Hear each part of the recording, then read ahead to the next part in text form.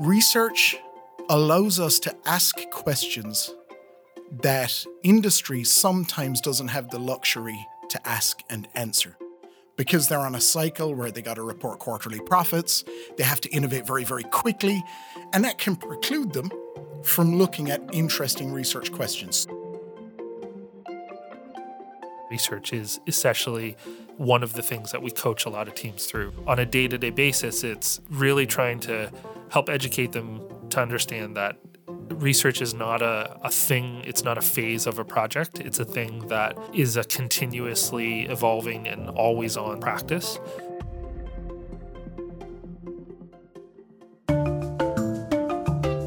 Welcome to Beyond Research, a podcast brought to you by Research Nova Scotia. In this episode, we will discuss research and how it can lead to economic growth at home and around the world. We will also explore how research creates direct economic benefit in the form of job creation, new technology, and talent attraction, and other related themes, including commercialization. So, how can research translate into tangible economic value? The impact of research in terms of economic development spans short, medium, and long-term benefits. Short-term benefits can be manifest as foreign direct investment for small, medium enterprises that spin out of the university ecosystem. The medium-term benefits relate to partnerships with venture funds and industry to commercialize some of those technologies. And the longer-term benefits get manifest in reduced costs to deliver healthcare in a province like Nova Scotia or anywhere else on the planet.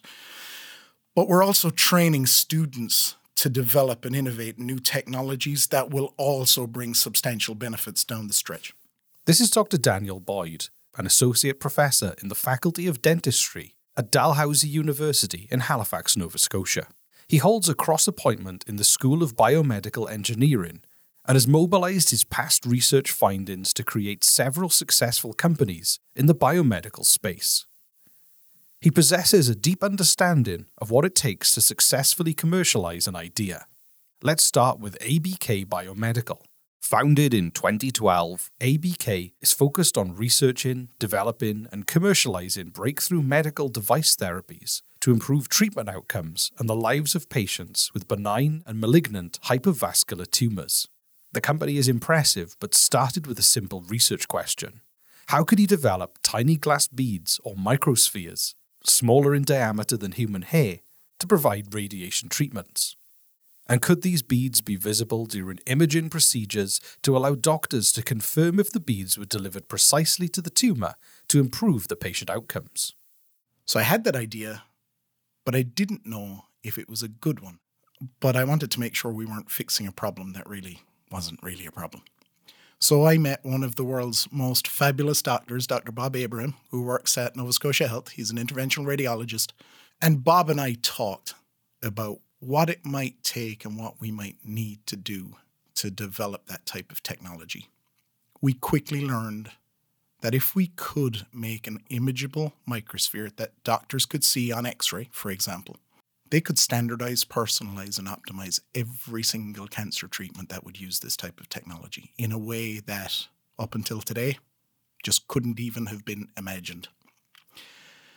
So we developed the technology. And in 2019, ABK Biomedical had a record foreign direct investment round for Nova Scotia. I think the round was around 40 million Canadian dollars invested in Halifax for Canadian jobs, for Canadian technologies, to bring that technology all the way through to clinical use, which is awesome. If that isn't impressive enough, this idea also has the potential to benefit glass science on a world stage. This new body of knowledge indirectly creates value by better positioning future researchers to ask more questions, report new findings, and create technologies that could improve other patient treatments in the future. But I want to emphasize it started with making sure we were asking the right question, because there's so many cool things we can do with glass science, right? I want to be able to focus on the thing that's going to bring the most benefit to patients, that's going to bring the most economic development to our region, and that's going to advance the field of glass science for the benefit of all researchers interested in this space. When we hear about research creating spin-off companies and economic benefit, Dr. Boyd has a considerable amount of first-hand experience. Not only did he help create ABK Biomedical, he shared another research idea that stemmed from an experience he had teaching a continuing dental education course exploring the ingredients of toothpaste. So at the end of that continuing dental education course, I just asked some of those folks in the room, if you could wave a magic wand, what would a really good sensitivity toothpaste do for your patients? And the room told me. And the next Monday, I walked up to my colleagues in dental hygiene. I met with Professor Heather Doucette, an absolutely amazing individual, and I pressure tested some of those assumptions with Heather. And she said, if you could do that, Denny, that'd be super. And we built about 72 different prototypes. One of them worked. Now we have a company called IR Scientific here in Halifax, and that's brought in an awful lot of investment to our region. It's created new jobs in our region, and hopefully a brand new technology that can be used to treat tooth sensitivity. These are two examples of how ideas born in an academic setting can grow into successful businesses that can help stimulate the economy. In both examples, highly technical companies emerged, and the local economy benefited from increased investment, talent attraction, and retention of highly skilled workers. Dr. Boyd has some personal examples of this through his time with ABK Biomedical. I'm thinking of some folks, for example. We got an engineer over at ABK. Her name is Catherine Atwell. And Catherine, I just think, embodies everything that's wonderful about device engineers. Catherine is unwavering in making sure that the design of our devices are going to be appropriate for the intended use. Catherine came to ABK from Toronto, and she took a risk on a small startup company to come work in Halifax, leaving a very large company and a very stable job behind her in order to make really good technologies for patients who really need them. Really good problems, high quality problems, which if solved, bring fantastic solutions to patients, tend to do all the talent attraction you need.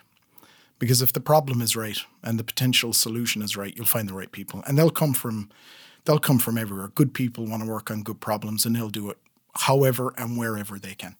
Connecting dots and determining if you're asking the right questions is paramount. By networking and communicating with others in both academia and industry, Dr. Boyd believes a greater level of innovation can be achieved. It's on everyone. It's our responsibility as researchers to stand up and go find people, have the conversations with some of those folks in industry to see if there's overlap in interests. Sometimes there is, sometimes there isn't. It's okay. It's okay if there isn't an overlap. But you got to get out there and you got to get talking, having conversations. Like innovation comes from conversations. To illustrate the point on how important a conversation can be, let's go back to Apollo 13. 3 individuals, a couple of 100,000 kilometers from home. Oxygen's gone. They make the call. We've got a problem. What happens next is innovation at an unprecedented level that we have never seen before to get 3 people safely catapulted around the moon and back home when absolutely anybody would have thought there was no way that was going to be possible. But the innovation that happened there, it covered everything. It covered everything from scrubbers for CO2 to managing flight trajectories to recovery. The innovation that happened as a result of a conversation that started with, we got a problem, was unprecedented. So I try to capture that we've got a problem essence in every project we work on. And unless someone can really articulate the problem to me, it's probably time to move on to someone who has a genuinely real problem that we can start working on.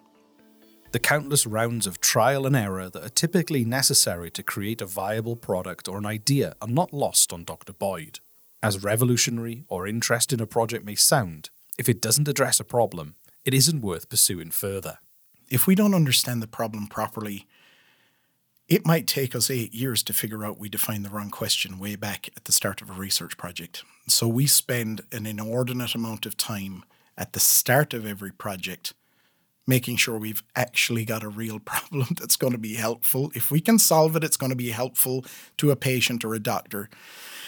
And look, to be honest, I think I've probably killed 9 out of 10 of my projects on a yearly basis because they're exciting and they're cool, but they're not really fitting a problem.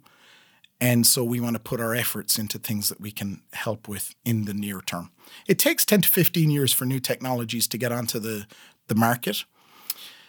So you got to be very judicious about where you spend your time.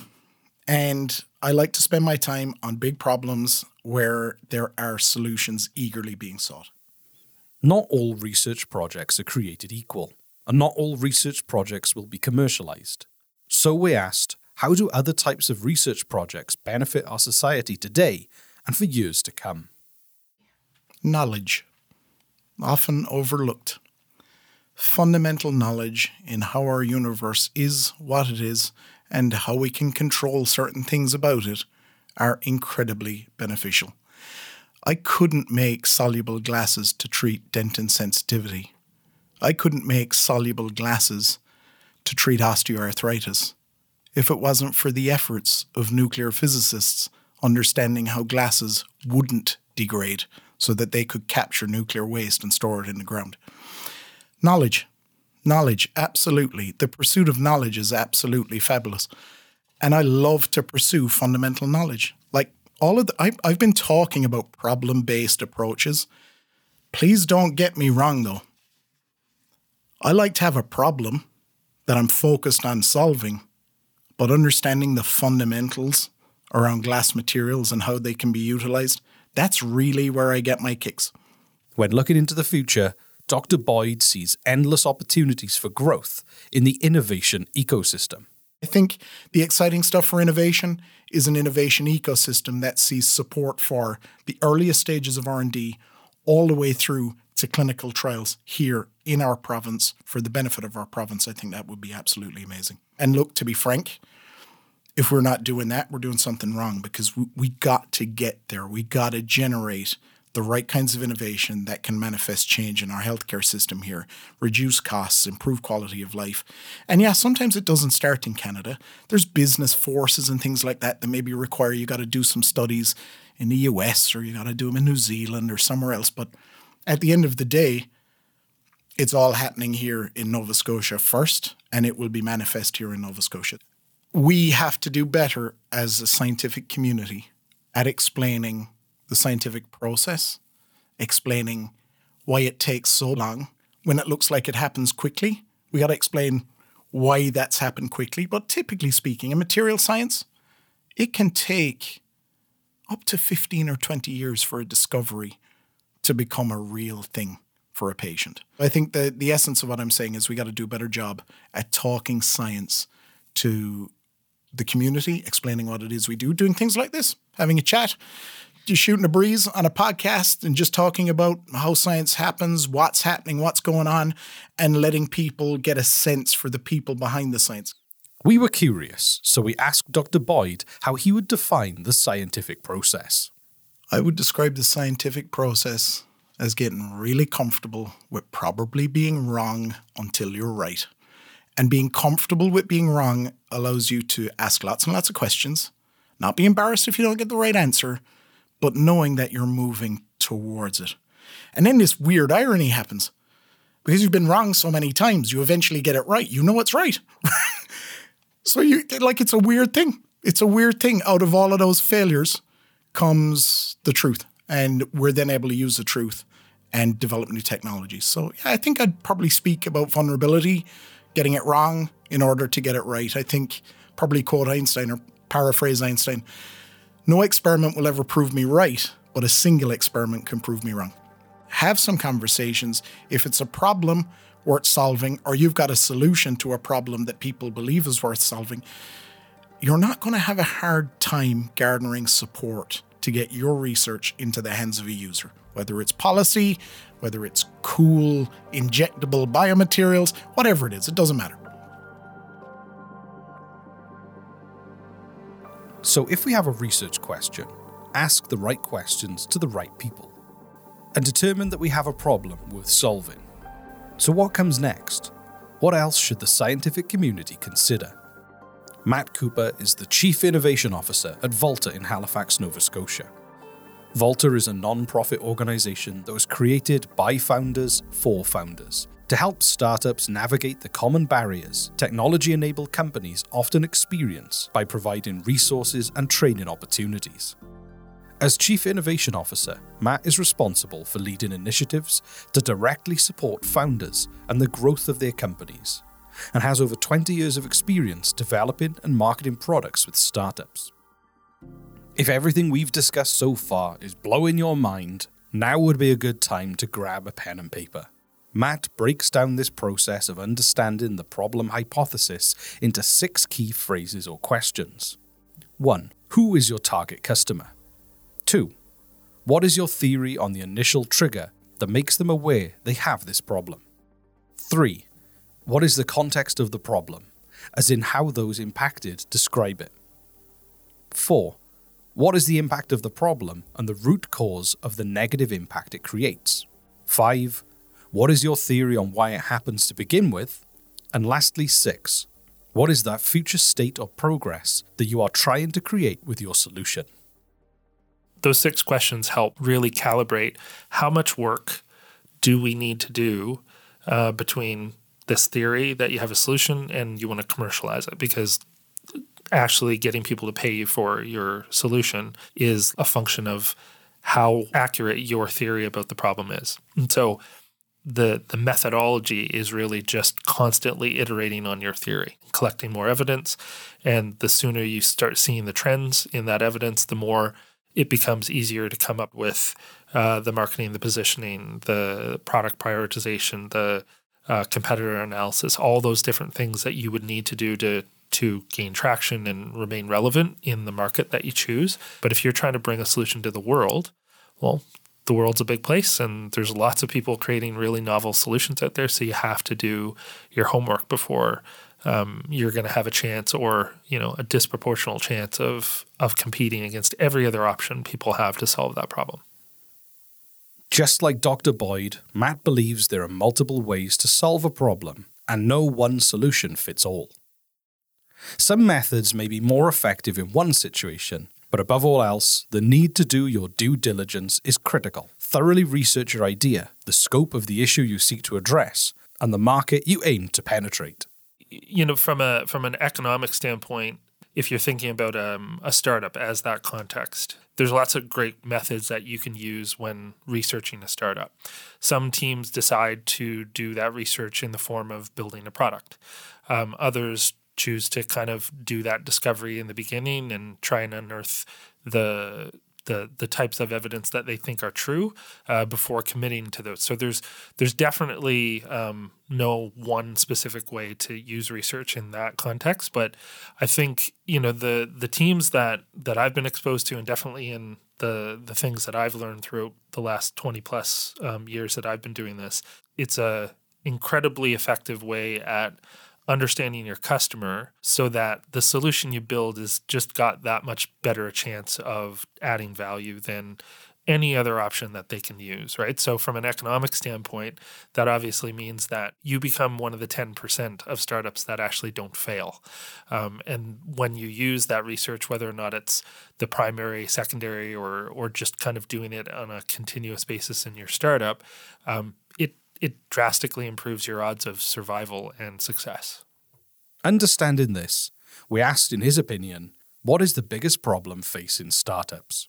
They have overwhelming odds stacked against them, right?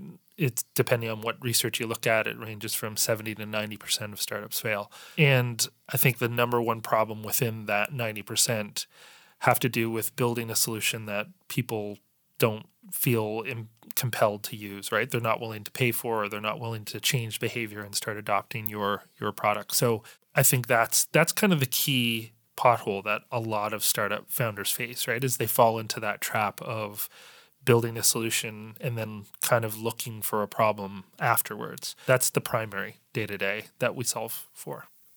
Matt and his team at Volta support a diverse group of startups. With that said, there are some pieces of advice that ring true regardless of your work or industry. One of these ideas is to embrace the concept for the need for continuous research at all stages of the innovation pipeline. Continuously investing in that research is essentially one of the things that we coach a lot of teams through, right? So on a day-to-day basis, it's really trying to help educate them to understand that research is not a thing, it's not a phase of a project. It's a thing that is a continuously evolving and always on sort of practice. So some teams do it, some teams don't. In SaaS or software as a service in a B2B context, the vast majority of teams don't do research or they don't talk to their customers. They're doing research from the discrete roles that the members of the team do, but I don't think they think about it as day-to-day research. So my argument to most teams that I work with is you're doing it. You're just not necessarily benefiting from getting the results of that research out to the rest of the team and communicating it. So sales is a form of research. Marketing is a form of research. Product development and execution is a form of research. So there are much more effective ways than building it and bringing it to market and then finding out where you're wrong. I think that's the core areas that we help with on a day-to-day basis is help them understand there's different ways than just bringing that product to market. Research is slower in the initial stages of building a solution and trying to bring it to market and uniquely positioning against other options, but it is a lot faster than building the wrong thing. If we fundamentally believe the need for continuous research is great, how much time and money should startups be investing in research today, tomorrow, and in the future? Matt told us that this is the question he gets asked more than any other. And at the end of the day, new startups only have so much money and operating bandwidth. So how can a startup maintain a consistent level of research focus and output while juggling other priorities? The way I like to kind of frame it is how much research you do is really a function of how much risk the team is willing to tolerate, right? So every product, every startup has few different areas of risk, right? So the biggest one, I think early stages, has a lot to do with the value risk. So are you sure that what you're going to build is going to deliver value to the customer? The earlier you are in that phase, the higher that risk is, right? Because you don't actually have any evidence to support your theories about whether or not your product's going to add value. And how much research we put into any given initiative, I think is really, in the worst case scenario, it's the how much you can afford to, given your knowledge of the problem and what you're trying to do. In the best case scenario, you're basically having proactive conversations with the entire team to discuss, what risk we're willing to take, right? So that value risk at the beginning is really big, right? It's the highest potential for failure. The scientific process applies in the context of a startup. However, Matt explained how it can be less of a controlled environment, even though the methodology remains the same. It's obviously going to be much more measurable than you get into a messy startup context, but I think the practice is the same, right? So if I were to define it, it's basically defining a hypothesis about something you think is true, coming up with a way to test your assumptions and collecting results, observing what they are, and driving your decisions based on the data that you collect. Matt and his team are committed to removing barriers and providing resources to startups in hopes of creating an environment of innovation and economic growth. But how do they go about doing this? There are 4 key areas they focus on to help organizations reach their potential: funding growth, finding talent, education and advice, and lastly, community. In essence, they help you bring your idea for solution to life. And when looking ahead to how we can get a wider integration of research in industry, he sees great potential, but there are also some potential challenges. The hard part is corporations really understanding the problems they're trying to actually solve and organizing around that. Do they actually have an innovative culture, right? There's a lot of organizations that want to innovate, but architecturally they're not actually set up to take those sorts of risks, right? Their systems and processes are meant to be designed to find anomalies like risk and crush them. So that doesn't happen all that often. I think that's probably one of the bigger challenges, is that there isn't what lean startup methodology would call, innovation accounting. So how do you take risk in an environment that's actually designed to optimize risk out of the organization?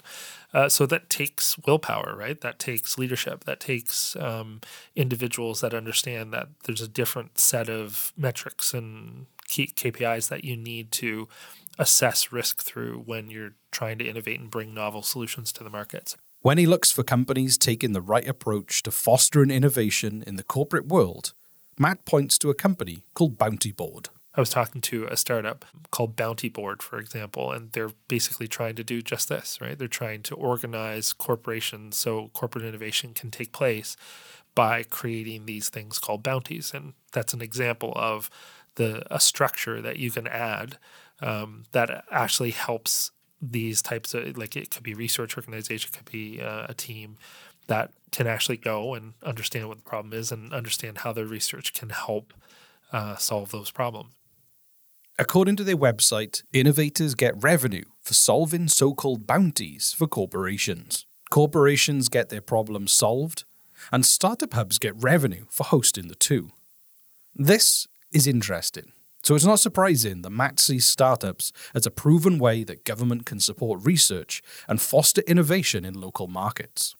Startups are an incredibly efficient way at the province investing in innovation and generating, a return on that investment that, outpaces a lot of other types of investments. So it's a really great way to monetize, to commercialize research, right? So I would encourage any provincial stakeholders that are listening to continue to encourage that sort of partnership with Voltive, with other organizations, not just with us, because we're all trying to do the same stuff. We're all trying to help founders bring novel solutions to market, and the spin-off benefits to that are well defined and hard to argue against.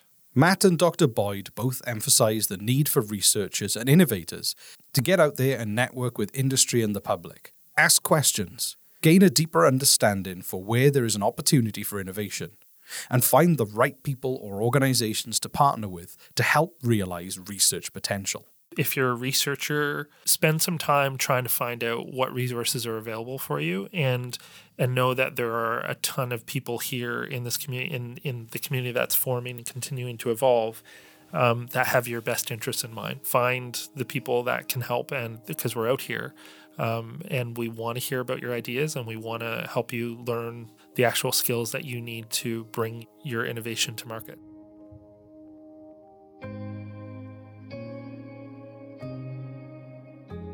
We've just heard how research happening today is translating into tangible economic benefit through new and established companies. From attracting and retaining talent and young people, to better connecting the research community to industry, we can see how research can help stimulate our economy at home and around the world. Research investments done well directly support our regional priorities and will help ensure we retain highly skilled students after graduation, attract significant investments, and continue to keep our industries competitive at home and on the international stage. Even our so-called research failures create valuable knowledge that will only benefit future research endeavors and researchers. There are many paths to innovation, and ensuring breakthroughs are implemented in a way that they effectively benefit society. Innovative thinkers like Matt Cooper and Dr. Daniel Boyd, as well as organizations built to support a thriving startup community, are poised to continue to make waves in our innovation pipeline to help ensure a more prosperous future. Researchers like me are in the enviable position where we have the opportunity to get a little bit of oxygen into the room, breathe a little bit, take our time, think about things properly, and develop solutions. In developing the solutions, you're solving problems that the larger companies can't solve, but you're training the next generation of innovators while you do it for the longer term. So economic benefits come in the form of enhanced healthcare procedures, from my perspective as a biomaterials and medical device engineer. We get better use of funds in the healthcare system. We train better people to develop new, better technologies, and we support a critical pipeline of technology development that larger companies can't really focus on right now. So I'd say that's a gap. Internal perceptions about how research can be used and perceiving it to be a tool or a method as opposed to something that can and should be woven into the fabric or the culture of how the team thinks about adding value to the market. It just hasn't been widely adopted, right? And I think that's changing. I think it's changing rapidly. Thank you for listening to Beyond Research, brought to you by Research Nova Scotia. We would like to give a special thank you to our guests, Dr. Daniel Boyd and Matt Cooper. To learn more about the research heard on this podcast, visit researchns.ca/Beyond Research. I'm your host, Rhys Waters, and we will see you next time.